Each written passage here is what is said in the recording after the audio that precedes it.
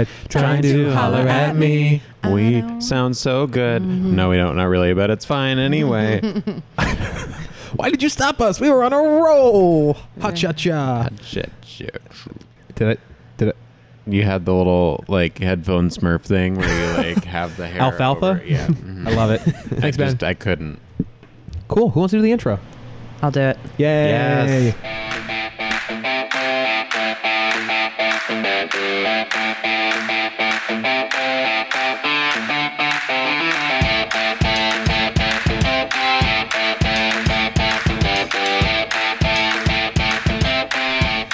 Hey guys, it's Rachel Redfield. Woo! I'm here with, do you guys want to just say your name? Ben And Sean. Jones. Dickton. And? And Ryan Dickton. Ryan's still here. Yay. I know it's been a full week. Ryan has sat here all week long, quietly editing. Thank you, Ryan. Ryan, You're welcome. you're We the give him best. food sometimes. Sometimes. Please help. Every time he cuts out an He gets lots of food then. Ryan, thank you so much for being here and helping us with the podcast. You're truly an inspiration to all of us and a deep help without whom this podcast would not be possible. You're, gladly welcome. Thanks, bro. So, and thank you guys who are all out there in the abyss for also listening. This is a MedEd podcast where it's a group of third-year residents doing a casual They're not in the world. They're in the abyss. case-based journal club where you're just coming to hang with us. Here's a disclaimer. This is for medical education only and should not be considered medical advice. Our thoughts and opinions are our own and not reflective of our program or employers. Please, please, please subscribe on Apple Podcasts or whatever thing you use. Leave a rating, a comment, a nice comment, a mean comment. We love feedback. Yes. And thank you, Rachel. And Sean, take it away. I would like to take it away Give it back. and then give it back. Here you go, Ben. Thank you. I'm handing it to Ben. I'm giving it back to Sean. And I'm accepting it. Thank you, Ben. Okay, we're going to talk about a case. You're taking care of a 76-year-old man. He has a history of type 2 diabetes, Oh boy. hypertension, chronic kidney disease stage 3, bilateral knee replacements, and he came into the hospital 2 days ago with lethargy, cough, and productive sputum for 2 days. What's his blood glucose? I hold your horses. No one cares. His daughter brought him in. you? How dare you? Man, I knew we were going to deviate, but not this early and not this hard. I'm sorry. I'll contain myself. It's okay. I love it. This is gold. His daughter brought him. The patient's daughter brought him to the hospital because he was not acting like himself. His vitals at that time were significant for a fever to 39 degrees Celsius, heart rate of 105, and a blood pressure of 82/45. Whoa. Yeah, this bad. Poor man. He's nonverbal, but he can track for less than 10 seconds. He is reportedly normal at his baseline and relatively independent in his daily activities of living, per his daughter. He responds immediately to physical stimuli. He can intermittently follow some simple commands, and you do not sense a strength deficit or loss of tone on your neurologic exam. You can auscultate rails on the right chest wall. His CBC comes back and has a white count of 16, and then you get a chest x-ray that shows a right middle lobe consolidation. Despite adequate fluid resuscitation, he remains hypotensive, so a central line is placed, and he gets started on norepinephrine. They give him broad-spectrum antibiotics for presumed septic shock, which is likely related to a community-acquired pneumonia. Y'all good? Do I need to pause on my case real quick? So, summary, 76-year-old guy admitted to the ICU for septic shock, likely source pneumonia. Bingo. And we don't even know his glucose. And you don't even know. And he has altered mental status. His glucose, Ben, is normal, even though sepsis is a What? cause of Amazing. non-insulin-mediated hypoglycemia. I would wonder why his glucose is normal. Oh my gosh, Ben. Do I have a one-track mind? Maybe. No, you're a fantastic clinician, and I'm going to continue. So over the course of the next 2 days, his white count normalizes, his vitals normalize, he remains in the ICU on a small amount of the vasopressor that was started, and then on your overnight shift, the patient becomes agitated. It is 2 a.m., and he is yelling out Susan over and over again. The nurses have been continually redirecting him. He's gotten his PRN 5 milligrams of melatonin, which had no effect. And the nurse comes to you and they're concerned. They think that he's so agitated that his agitation might be getting worse, and he's going to be disruptive. They're worried that he might remove either tubes or catheters. They're asking if you want to order something or do something to help get him to sleep. What do you guys think? My mom's name is Susan. I would have picked something different. I'm so sorry. Or maybe your mom would be the one to go to the ICU and take care of this gentleman Yes, I made up. She's a gem and a nurse. Oh, So I knew that. yes. So Susan. I will say Susan! that this scenario happens to me way more times than I can count. I mean, when I'm on night float and I have 8 phones in my hands, like with over 80 patients plus, the amount of calls I get for patients who are agitated, and either the team, like our own physicians, ask for, they say like, if this patient gets agitated, give Haldol, Seroquel, any of the antipsychotics. That happens all the time. Yeah, right. I mean, so Totally. I agree. So I'm using that as a segue to discuss the trial haloperidol and ziprasidone for the treatment of delirium and critical illness, also called the Mind USA trial.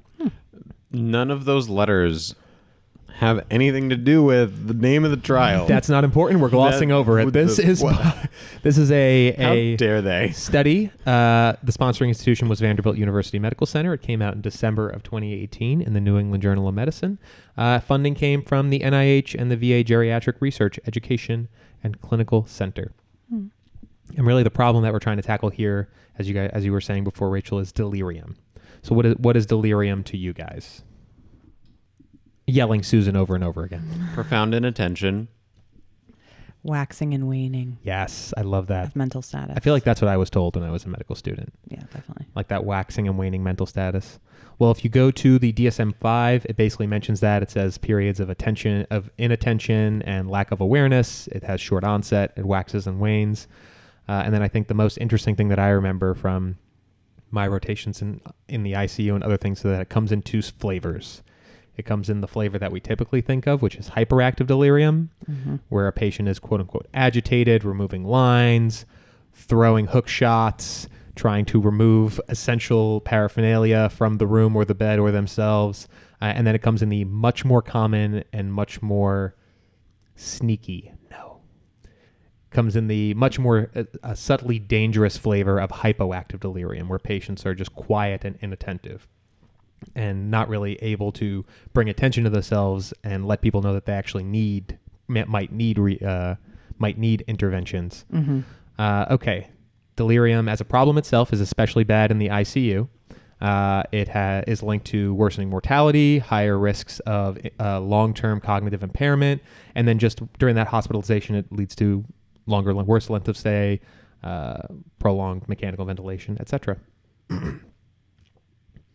So what can we do about it? There have been a number of trials to see whether or not we can either prophylax patients for it, so give patients out the gate some sort of antipsychotic to see if they don't get delirious. Data has been mixed. It's been somewhat positive in some surgical patient populations, but no real benefit has been borne out in any of the... You look like you have a question, Ben. I'm thinking about it as like, oh, you look like you could get pneumonia. Let me just give you some Zosyn. I'm sorry, Piperacillin and Tazobactam. No, it like doesn't look great. I can say that again. So I love the point you're making. It's so good. Well, right. The idea that we're just going to dose someone with a antibiotic of choice, let's say Piperacillin and Tazobactam, is just really dangerous because you're looking ahead, and that's fine to try to prevent a bad outcome, but I mean, would it really work? Is sort of like why do you think it would work? It just seems a little strange. Yeah, it's tough. Yeah. There haven't been any true convincing positive randomized controlled trials to say that either an atypical antipsychotic or a typical antipsychotic like haloperidol would have a significant benefit just on days free from delirium, let alone bigger outcomes like mortality, length of stay, etc. Haldol for you, Haldol for you, Haldol for me. It seems nice Get to just your Haldol blanket injection coming into the emergency department. Coming in you hot. could get delirious, so boop, here you go. I remember from medical school also being told on how to assess someone's mental status. Actually, I'll take that back. I remember back from the ambulance corps being asked how to assess someone's mental status. And I remember asking questions like, what is your name? Where are you? Where are we? Where are you from? What year is it? Etc. Do you guys still do that? I still do that. Yeah, I try and trick patients, which is ethical in so many ways, but I usually say, like, who's the president? Who's the last president? Because that really Ooh. gets them. Or like, what season is it? What temperature? Is it cold outside? Like just trying to Mix it up. Yeah, mix it up a little bit. I don't know if it's for my own entertainment Yeah. or what, but patients are like, do you need help? This girl doesn't know her weather or her seasons. She asked me a lot of Girl, weird. it's fall, okay? Yeah. What is wrong with this girl waking me up at 5:30 in the morning asking me what season it is? That is hilarious and not a validated ICU tool for assessing delirium. And also, I'm probably causing delirium. Let's be real. This girl told me it was the fall, but it's really winter. Yeah. She said it's cold outside, but I'm warm. What is happening here? Oh my God. Are you guys familiar with any of the validated tools for assessing delirium? Yeah, I've used the CAM ICU one. CAM ICU. I like it. It's very much like yes, no. Okay, any of these two. Okay, we're done. Yeah. Okay. I love that. It's nice and quick. Just for a little more background. Yeah, sure. Okay. I love. No, that's a perfect summary. It is binary. It's either yes, this patient has delirium, or no, this patient does not have delirium. It includes within it a whole other scale, the Richmond Agitation and Sedation Scale, which basically is just trying to make sure this patient is not, quote unquote, in a coma. That's what they say. Quote, are you quote unquote in a coma? I hate this. It's weird. The patient That's wouldn't like say yes calling or the no to five me. in the Hyperion Calling trial. the 5. Are you in a coma? Hello, sir. I am psychiatrist so-and-so. I'm here to check and see if you are alive. Raise your hand if you are in a coma. Oh, I guess they're a 5. Oh, Sorry, gotta go back to Hyperion. spirits are high. Can't wait to cut this out. It's a bummer. Love you. So the CAM ICU is a terrific trial. It depends on. It's not a trial. Christ Almighty. It's not a trial. CAM ICU is It's not a trial. Got What can you throw? CAM ICU is the confusion assessment method for the ICU. It is a validated tool for assessing patients who have delirium. The first step is basically using another score, the Richmond Agitation Sedation Scale.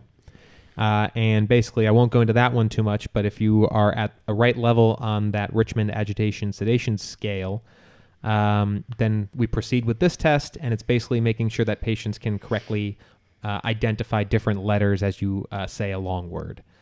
So, for example, the one that I always used was when I say the letter A, squeeze my hand, and then I say the phrase "save a heart." I don't know if you guys.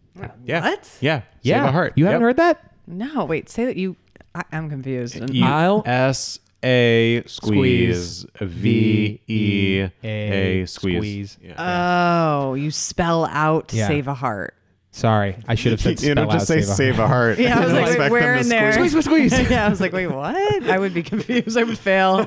I'd be getting Haldol left and right. Haldol. No, sorry. So when I spell out a phrase like "save a heart," you're supposed to squeeze just when I say the letter. You don't need to repeat it. I'm leaving it all in. No.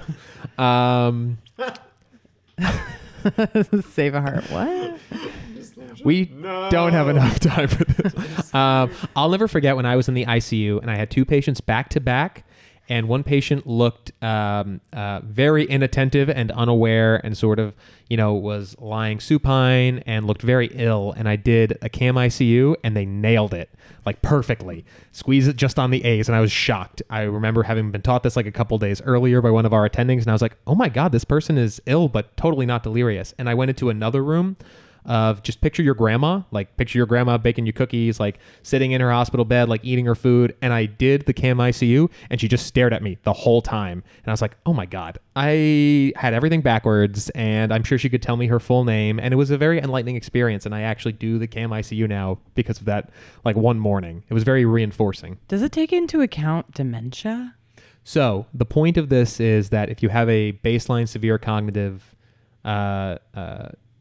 impairment, this is not applicable to you. Okay. This is just so a you tool have to for know assessing their delirium. baseline. So you'd Right. have to ask a family member, like, do you think that they could squeeze your hands on the A's of Save a Heart? That would be something that you'd probably need to know going into the testing. Okay. And fun So fact your for the pretest trial. probability has to be high. going into our trial, that's what a great segue, because that's something that I'll circle back to. So the Mind USA trial, we are going to be using the CAM-ICU in this trial. That's why I brought it up. This is a double-blind, placebo-controlled phase 3 conducted trial at 16 U.S. medical centers. Mind USA. Well, do one of you guys want to talk about blinding real quick? This is a double-blinded trial. Single blind. So when you're unblinded, everybody knows what's going on.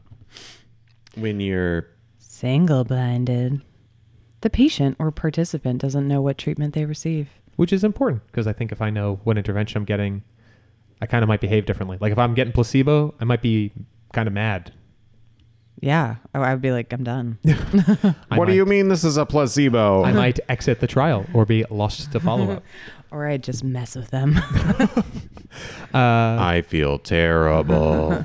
Double-blinded would mean that me as the prescriber or clinician would not know what you're getting, and you would not know what you're getting as the patient, which is good, because I think it might affect my behavior as a clinician enrolling patients if I know which group you're going to be going into, or I have a suspicion of which treatment you're going to be receiving. Totally. And then the elusive Triple-blinded.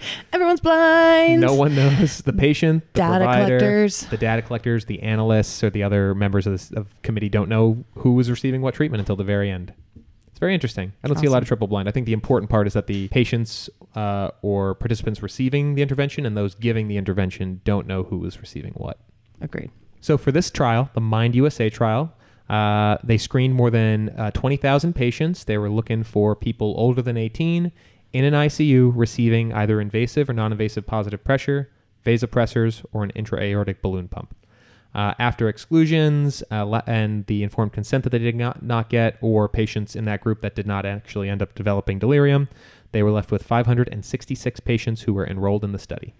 Among those patients who were excluded, an important one that Rachel alluded to was having any severe baseline cognitive deficit, because that would make it basically impossible to assess for delirium. If people were at a high risk for having effects of the antipsychotics that they were going to give, so someone who has a prolonged QT or had previous polymorphic VT, ventricular tachycardia, or neuroleptic malignant syndrome, they didn't include them. They also excluded patients who were too well or too sick, so rapidly resolving organ dysfunction, or patients who are in a quote-unquote moribund state. Patients who were incarcerated were not included, and anyone who could not receive the CAM-ICU, so patients who were blind, deaf, or did not speak English, were excluded. It sort of warps the sample size in a way if you think about it, but it seems at least practical or important for the study design. Let's not give a drug that could potentially kill you. Well, that's important. Yeah. Yeah. It's like, yeah, it makes sense. Makes sense. So the sample was about 56% men, 83% white, and had a median age of 60 years old. At the outset, 89% of patients had hypoactive delirium, and 11% of patients had the more agitated hyperactive delirium. Otherwise, there were no difference in any baseline characteristics, and this included things like whether they were there for sepsis, respiratory failure, what one's Apache 2 score was. So among all of our groups, they were even. Speaking of which, researchers came into the ICU, performed the CAM-ICU on patients twice daily, and then based on this, they were randomized into one of three groups. They received either placebo, ziprasidone, an atypical antipsychotic, or haloperidol, a typical antipsychotic. And remember, this is only in patients who have already developed delirium. So this is, as opposed to prophylaxis, a treatment, quote unquote, for delirium. The article talks about the blinding and the methods section and saying how all these drugs were in identical colorless bags, which I thought was pretty cool. And then they talk about how they actually administered the drug, which was very clever. So if you were in a specific group, so if you were in the haloperidol group, you got 2.5 milligrams of haloperidol, and then they checked your CAM-ICU at the next 12-hour interval. So they checked it twice a day. If you were still delirious, they increased the dose. If you were not delirious, they decreased the dose, and so on and so forth. So you could get incrementally higher or lower doses based on how severe your delirium was. Patients older than 70 started at a lower dose, which was interesting, and then they had max doses for both these things, obviously. All drugs were stopped on day 14, because this was just looking at 14 days total, or they were stopped at ICU discharge. Can I ask a question? Yes, please.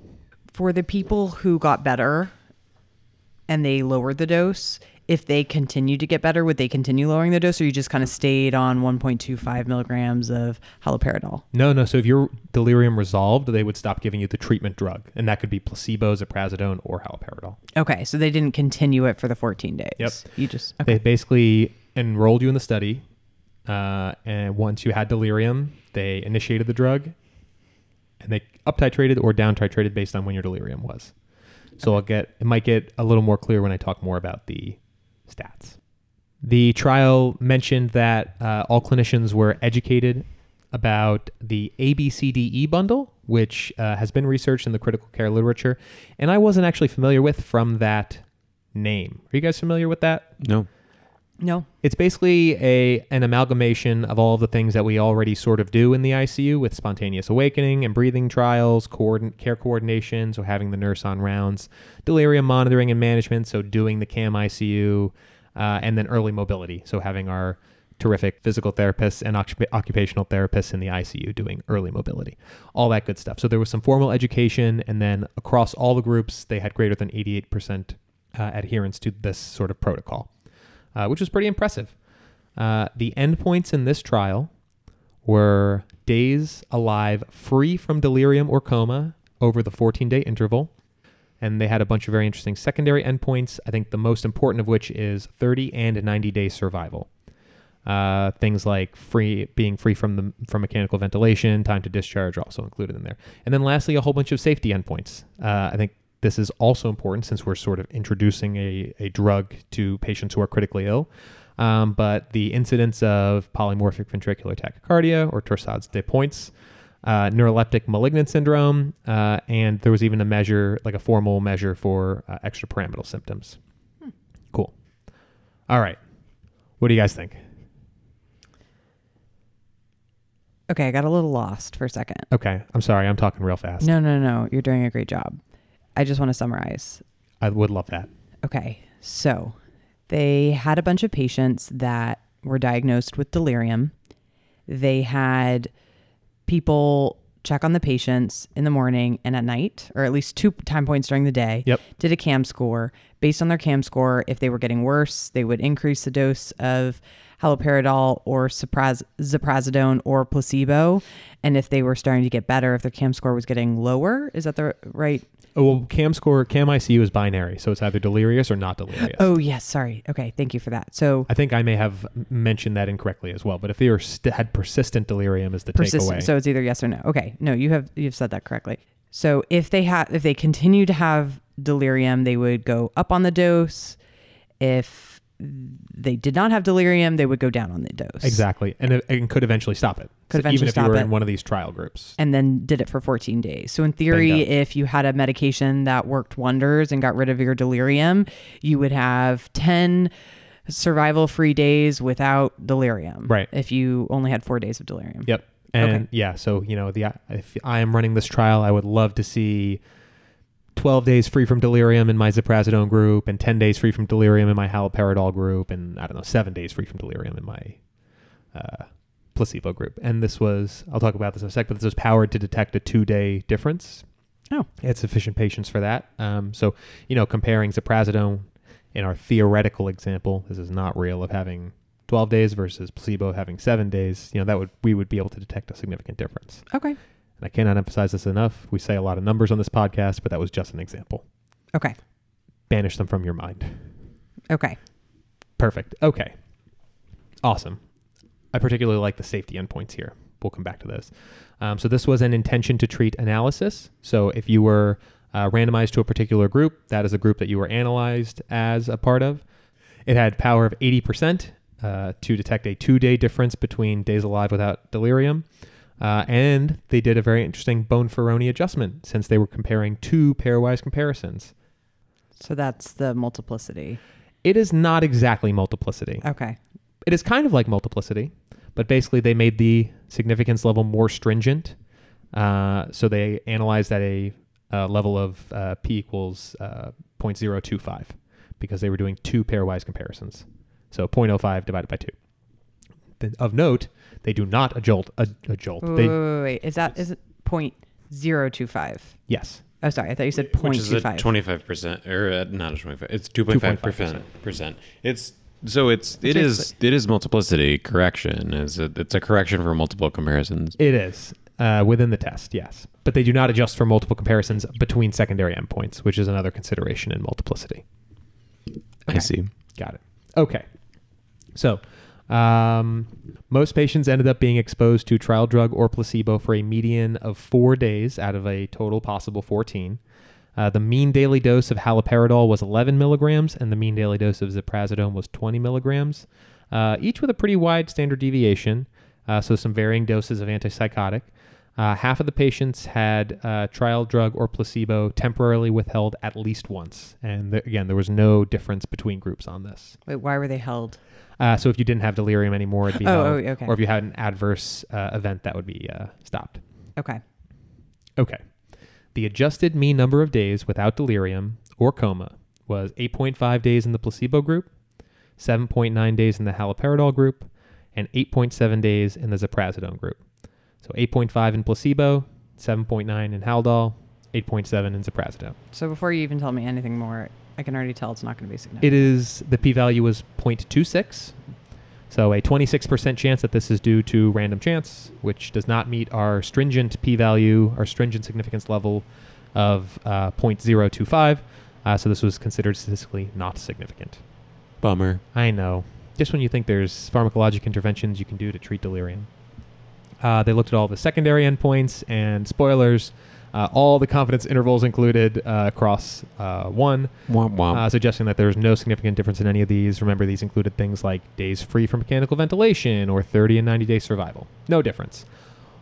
What about safety, you ask?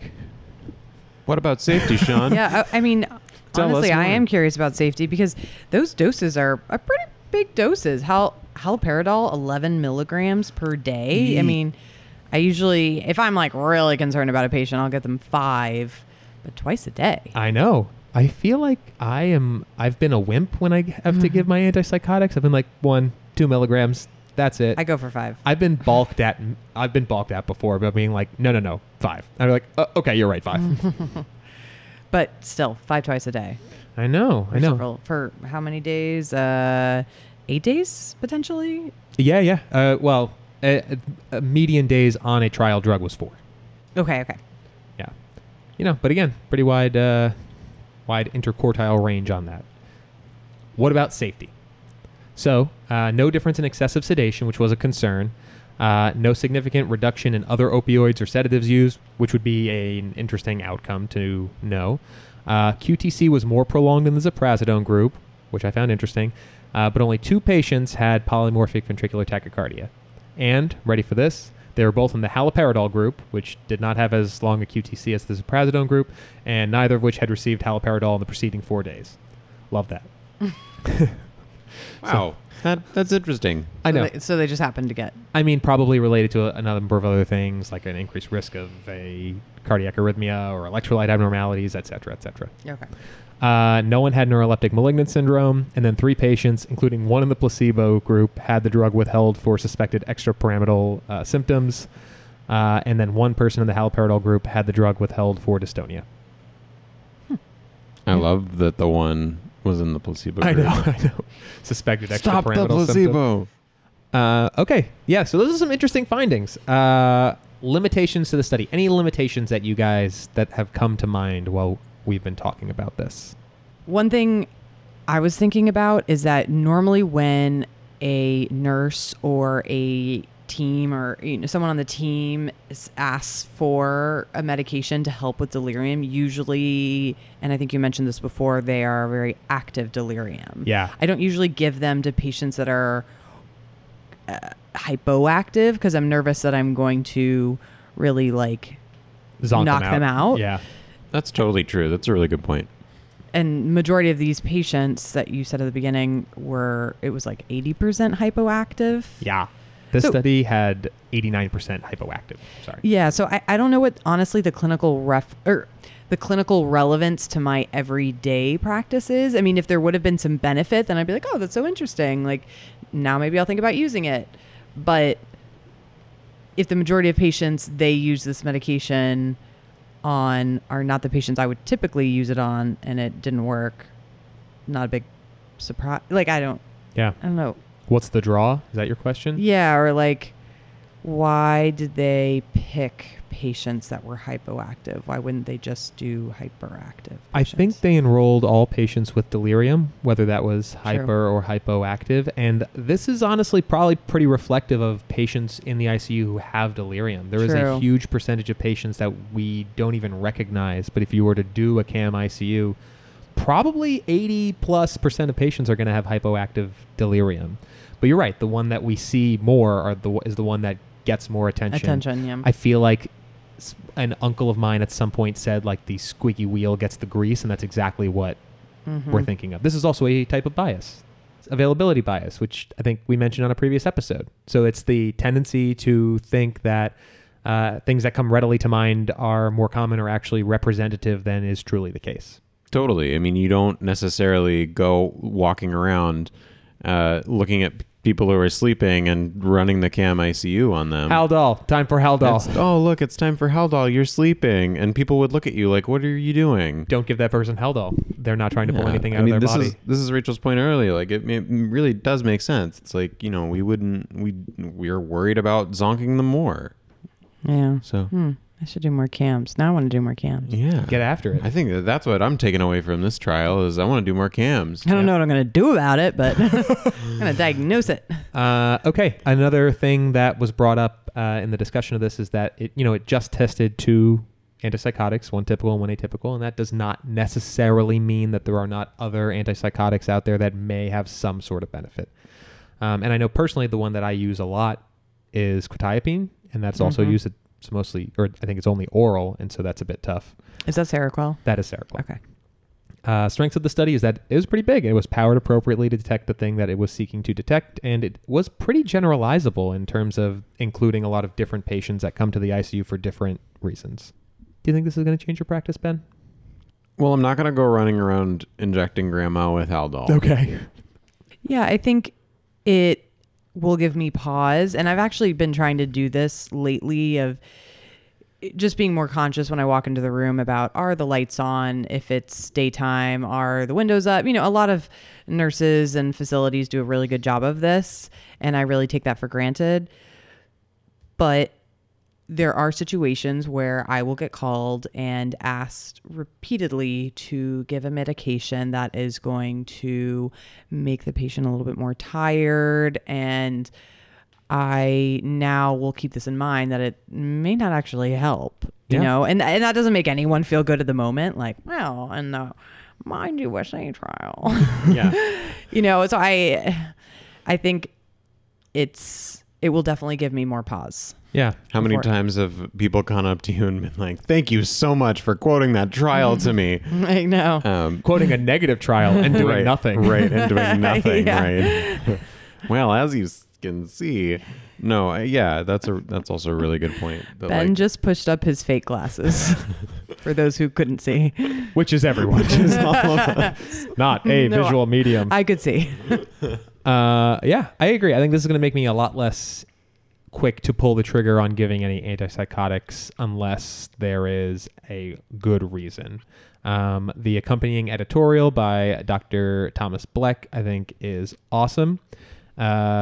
I'm going to do some loose quotes from this, but he says it would be interesting to know whether hyperactive patients were less likely to injure themselves when given an active drug as a rescue agent. I would still consider using dopamine antagonists in patients at imminent risk of injurious behaviors. Any example, unplanned endotracheal extubation, which would give me angina, but I would have less confidence in their benefits than I had in the past, which I think sums it up. If someone's at a risk of hurting themselves or others, sometimes you have no choice but to try to give a pharmacologic agent. But otherwise, it's tough for me to justify this if it's not even going to do the fundamental thing it's meant to do, which is reduce delirium. Yeah, that's tough. Is there anything besides the CAM ICU score that is not binary that you can test delirium? Because I would be totally curious if some of these patients did improve. Like, let's say they were still delirious, but they didn't pull at their IV anymore, or like just the subtle improvements. I guess you could say, oh, maybe it's now because they're sedated. So maybe that would be a little bit harder of a study to do, but definitely something I would be interested. That is a good point. There, I am reading a review article from January of 2014 entitled Sedation and Delirium in the Intensive Care Unit, and they also reference the ICD-SC, Intensive Care Delirium Screening Check. And this looks like it is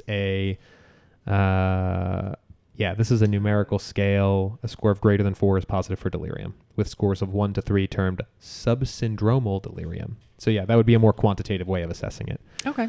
But yeah, that's a good point. Like if you could actually not just say delirium or no delirium, but say how severe it is. Because maybe then if you stratify those hyperactive or stratify those high risk or severe delirium, maybe there is a benefit there that we're not seeing. Yeah. And then it may be harder with hypoactive patients to detect that slight benefit because they're the ones that are not pulling at their IVs and causing a scene. Exactly. So what does that mean for our patient? So I gotta go back. What was our patient again? Oh yeah. Don't tell me. 87-year-old, something older man coming in, septic shock with delirium. Yelling your mom's name. Yes, still yelling Susan. Yeah. Okay. Do I give her antipsychotics or not? Him. Yes. No. Ben? No. Yeah. Well, unless he's hurting himself. That's a good. Or someone else. That's a good point. So you ask the nurse if he is a danger to himself or others, and the nurse says no. He's just yelling out Susan. So you decide not to. I love her too. So you decide not to administer any antipsychotics based just on that. You keep a close eye on the patient. You enact all those aspects of the A, B, C, D, E that I mentioned earlier. So you continue with regular morning spontaneous awakening trials and breathing trials if appropriate. You continue to talk with the nurses about things that might be affecting the delirium. You continue to reorient the patient. You make sure that all their sensory deficits are fixed. So if they have glasses, they get glasses. You maintain a normal sleep-wake cycle as best you can, minimize disturbances, and early mobility as soon as you can. And patient improves over the next 2 days in the ICU, is able to be sent to the floors and then discharged to subacute rehab. Thanks. That was interesting. Thank you, Sean. Good. I'm here to interest everyone. I like the psych ICU combination. Right? We've done a little bit of psych, a little bit of ICU, throwing it together. Trying to mix it up. Thank you guys so much for listening. I appreciate it. Special shout outs to Ryan Dickdan, who's still here. Hello. Ryan, thank you so much. Yeah, and check out my Instagram, Biochem Tats. Good luck spelling it. Tell me more. Oh, it's just pictures from my lab work. Nice. Yeah. Very cool. Nice. And I just took a picture of a droplet generator. Go over there to check it out. A droplet generator? Yeah. Isn't that just can't wait. This is good. That's just an eyedropper. Yeah, pretty much. It generates droplets. Very expensive eyedropper. Oh boy. Spoilers. Okay. And special shout out to Aaron Miller, who does all of our art. Follow him at Useless Med School Notes. He's great. And as always, please follow us on Apple Podcasts or your app of choice and leave a comment, leave a rating. We love you guys. Thank you. Woo! It's lit. Yeah. Party.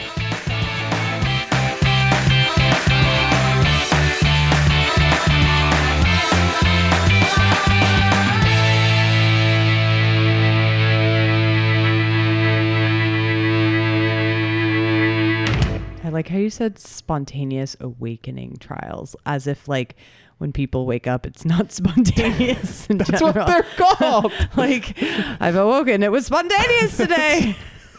He means from sedation. Oh, yeah. Not okay, just sorry. like I poked them and they awoke. Like when my alarm goes off, is that a non-spontaneous Yes, that's awakening trial? Spontaneous. Spontaneous awakening trial. Versus when I am like in a majestic bed, I'm just like, Oh my God. I've Could you spontaneously imagine? awoken. Could you imagine if we threw alarms in patients' rooms?